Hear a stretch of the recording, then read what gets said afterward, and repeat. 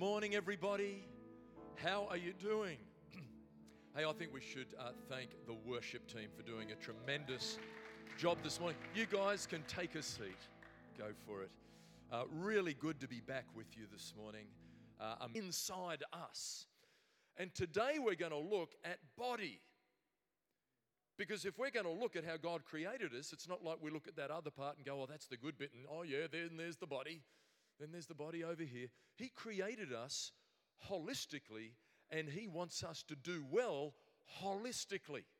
And so we're going to be looking at that this morning. You know, the society we live in can either totally ignore and treat bodies poorly or absolutely fixate on bodies and look at things like image, eating, drinking, sex, clothes, exercise, tattoos, cosmetics, plastic surgery, etc., and give us some goal of what we should look like that no one really can achieve unless you're a model, so that the whole time we either want to just put body to the side and don't think about it, or obsess on it with some goal that society has given us, which is not a goal that our Lord and our God has given us. So I really think we need to look at it in the church.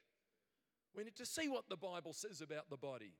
And, you know, we do look at all these other areas, so we want to make sure that we are looking also at the body. Our body is a thing of absolute wonder. Now, if you don't know what who said amen there? Come on. And as we look at Claude, we would all tend to agree that it is a thing of wonder. It's an amazing thing when we consider for a moment how God has made us. And you know, before I was a pastor, my chosen profession, I was a biologist, an environmental biologist. I'm not an expert at cellular biology. I know just enough to be dangerous, actually. But I want to show you, just for a moment, just so that we get, it's easy for us to say we're a thing of wonder. But just so that we get a little bit of how unbelievable this thing that God has given each one of us and put in our care is. So we're just going to look at a video. It goes for about 3 minutes. It was put together by Harvard. It looks at, she's got it, she's holding. It looks at, just so I give you the big picture, it looks at a white blood cell in a body and what happens in that white blood cell when it is given a signal to go and deal with some germs. Right, so that's the big picture, and I'll try and talk us through what's going on here. Where's the best place I'll just sit right here, and I'll try and explain what's going on. Right, so there's some white blood cells, red blood cells going through a blood vessel. That's as it's rolling along the edge. There's parts of that white blood cell that attach to the edge of the blood vessel. So now we're going inside the white blood cell. And we're seeing some of the little machines that are in there, that it's actually got like a pathway of all these structures that hold it together. The structures are made, and when they've done their job, they break apart and they go to other parts of the cell. So there's one, all the bits coming together, absolute coordination. And when it's done its job, a little enzyme comes alongside it, cuts it, and off it goes to do something in another part of the cell. That's a microtubule coming together. That's like a highway in the cell. When it's done its job, off they go somewhere else.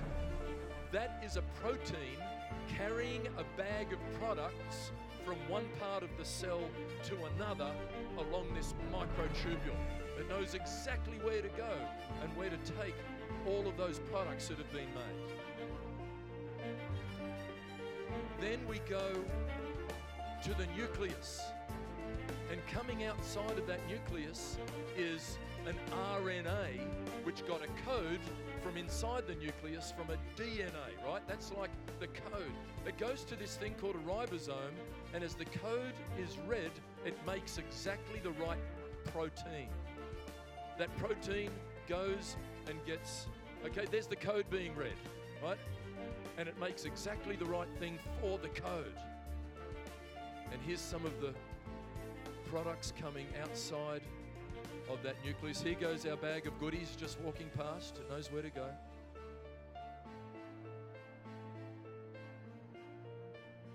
It's a Golgi body. I can't remember what it does. Okay. And then all these things are made, these proteins, complex chemicals, and then there they are on the outside of the cell, ready for the trigger. And when they get the trigger, here they go. They all stand up. They catch the edge of the blood vessel that stops the white blood cell. It flattens out, and then it goes outside of the blood vessel to go and deal with the bacteria or whatever it needs to go and deal with.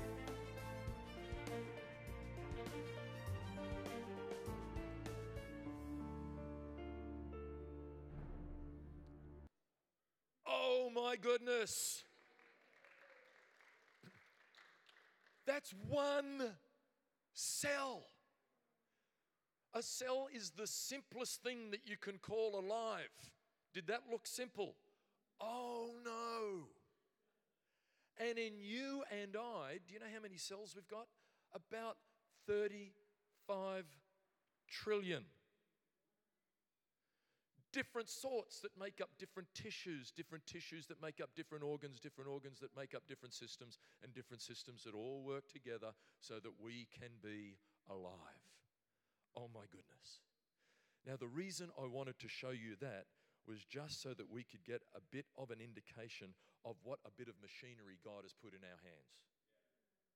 It is really quite extraordinary. And so what we're going to do with the time we've got together is look at some of the perceptions and decisions we make about our body. And I want to look at 3 biblical points that help us to perceive our body rightly. Because we might look at our body and get really quite upset if we compare ourselves to what the world tells us it should look like. And how we value our body, because we might not give it the value it should be given when we understand what God says about it. So let's pray, and we're going to look at these 3 things that will guide our perceptions and our understanding. Father, we give this time right now into your hands. And we ask that you would speak to each one of us, that we would all leave with a message from God, that there is something that we can do differently in the way that we look at this gift you have given us, the gift of this body, and the way that we steward it, that we look after it to your glory. We ask that in Jesus' name. Amen. Amen. Well, if you are taking notes today, here's the first point. The first thing that we understand. And I don't think I'm saying something terribly new to most of us today, but I'm going to draw some conclusions from this. And that is this first point. God made our body. God created our body. Right at the beginning, some good creation theology tells us this. Genesis 1:27 says, so God created human beings, so God created human beings in his own image. In the image of God, he created them, male and female, he created them. God made people, and he made men and women to bear his image. This is extraordinary. That we carry something in the way we have been created that is in the image of God, the way we can love and be loved, the way that we can conceive of things that are not, the way we can create, the way we can appreciate beauty. Even in our very physical makeup, there is something that bears his image. Now, here's a really wild thought. That Hebrew word that is translated into image is the Hebrew word selem. Selem, in other parts of the Old Testament, is translated to the word idol or image. Now, in the Old Testament, if people worshipped an idol, they didn't actually say that that idol was God. What they said was that that idol represented the deity, that there was something about that image, you could look at it, and it would represent the deity. Now, often those images were horrible, and they represented horrible deities. Well, what this is saying is that God has made people to carry his image so that whoever in all creation looks at people will see God and will see a representation of God. That spiritual beings, powers and principalities, whatever looks at people will go, oh my goodness, I see the Creator in them. Amazing. Well, let's go a little bit deeper on this. Not only did God create people in his image, he got really personal when he made you. You see, God didn't have one of you, and he wanted one of you, so he made one of you. This is what the psalmist says. Psalm 139:13, for you created my inmost being. You knit me together in my mother's womb. I am fearfully and wonderfully made. My goodness. When we understand that God created people to bear his image, and when we understand that he has been involved in each one of us being created, that means that we carry inherent value. We are not valuable because of something we can do. We're not valuable because someone else says we're useful or not. We are valuable just because. And we are valuable just because we are created by a God who didn't have one of us and who made us in his image and made us with inherent value beyond our imagination. So this is a lens that we need to bring into how we view ourselves, because we can have other lenses that people and the devil might have put there, like you'll never amount to anything, or who do you think you are, or you don't look right, or whatever. But God says, and this is the voice that matters, I made you, and you carry inherent, great value because I made you. All right, so that's the first one. Second one, I just find this stuff, it blows my mind. When I was preparing this, I had to keep on putting my pen and my Bible down and just walking away from the desk and going, oh God, oh my goodness. I find that the preparation of a word is a very Holy Spirit experience. God didn't just make us with value. He created us that we might be, this is the second point, that our body would be the temple of the Holy Spirit. That the Spirit of God would dwell in us. So let's have a look at this and the significance of this. The Corinthian church, Corinth was an amazing city. It had a worship there that was very around sexual immorality. Indeed, if you went to the temple to worship, you would, as a part of your worship, have sex with a temple prostitute. Right? So that's what the city was like. The Corinthian church came out of that. And so consequently, Paul needed to deal with a bit in his letters. Hey guys, this is what you once were, but we're coming out of that. Our bodies are a temple of the Holy Spirit, so we need to honor God with the way we view ourselves and the way we engage in the world sexually. So this is what he said. 1 Corinthians 6, 18 to 20. Flee from sexual immorality. All other sins a man commits are outside his body, but he who sins sexually sins against his own body. Do you not know that your body is a temple of the Holy Spirit, who is in you, whom you have received from God? You are not your own. You were bought with a price. Therefore, honor God with your body.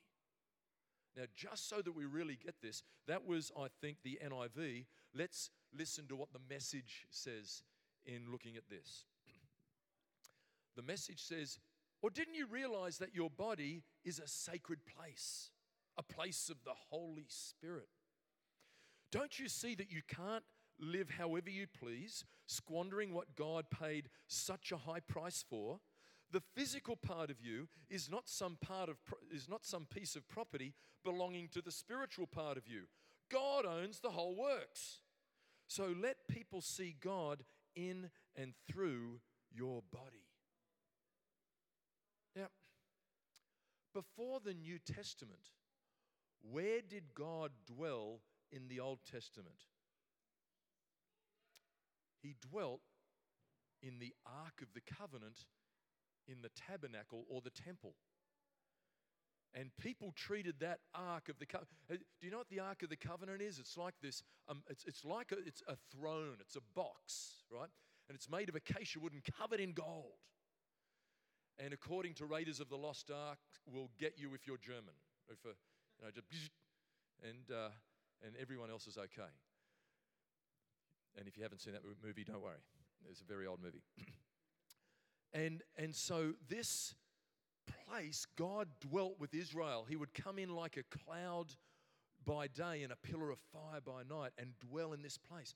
And there was very strict instructions. It's like, God dwells here. Treat it right. And people in fear and trepidation would treat that dwelling place of God right. There was one guy who reached out and touched it once and he died. Right, you can read all about this in the Old Testament. Amazing. Where does God dwell now? Is there a box in there in the area that's been, affected by the sprinklers? You go through there, we got to... In us. When Jesus is our Lord and our Savior, we become from that point the dwelling place of the Holy Spirit. Therefore, we need to utilize this body in a way that honors the one who dwells in us. And Paul's exhortation here is that we live in a way which is according to the design plans for our body. That the way we exhibit our sexuality is according to the design plans for our body. Now, when God created people and He created sex, what did He say? I'm a bit embarrassed about the sex part. Now, that's sometimes people get biblical sexuality and Victorian values mistaken. Like in Victorian England, it was all like this dirty thing that you somehow had to do for reproduction, and that's about it. The Bible, when God created people and sex, do you know what He said? Very good. Very good. That's what He said.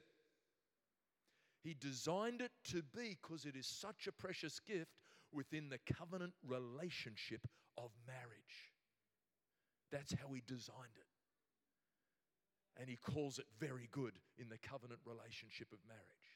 And so this exhortation is that not only were we made by God to bear His image, but we are the dwelling place of the Holy Spirit, and we should treat our bodies with honor as a place where God Himself dwells. That's the second one. Thirdly, we are stewards of the body God gave us. Stewardship is a really good principle to understand. It's a powerful biblical principle. So much of the Bible is talking about stewardship. Stewardship is when you are given something which is not belonging to you to manage on behalf of someone else. Has anyone here been a steward before?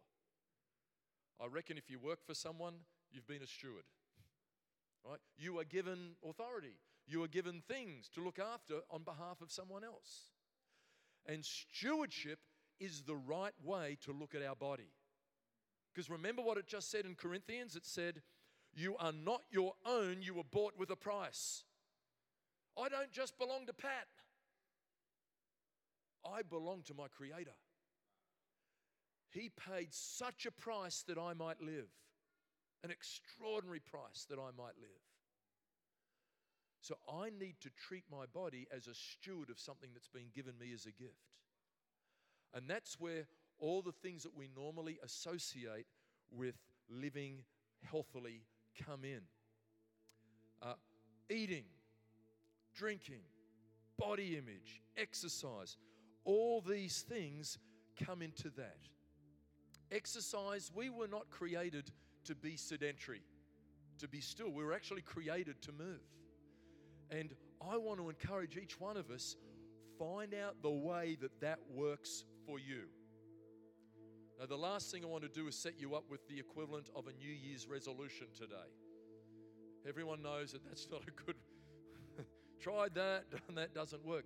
But how does it work for you to get your body moving so that you're exercising? I found I need to exercise with others who will hold me to account, all right? If it's just up to my willpower, it doesn't work sometimes. So I train with my brother-in-law on a Monday afternoon, and he gives me a hard time if I start showing a lack of commitment to get me there. The other thing I do with exercise is I do stuff I enjoy doing. So what is it you enjoy? I like surfing. So I meet with about 8 guys at 6 a.m.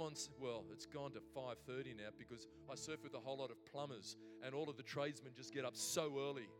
It's 5:30.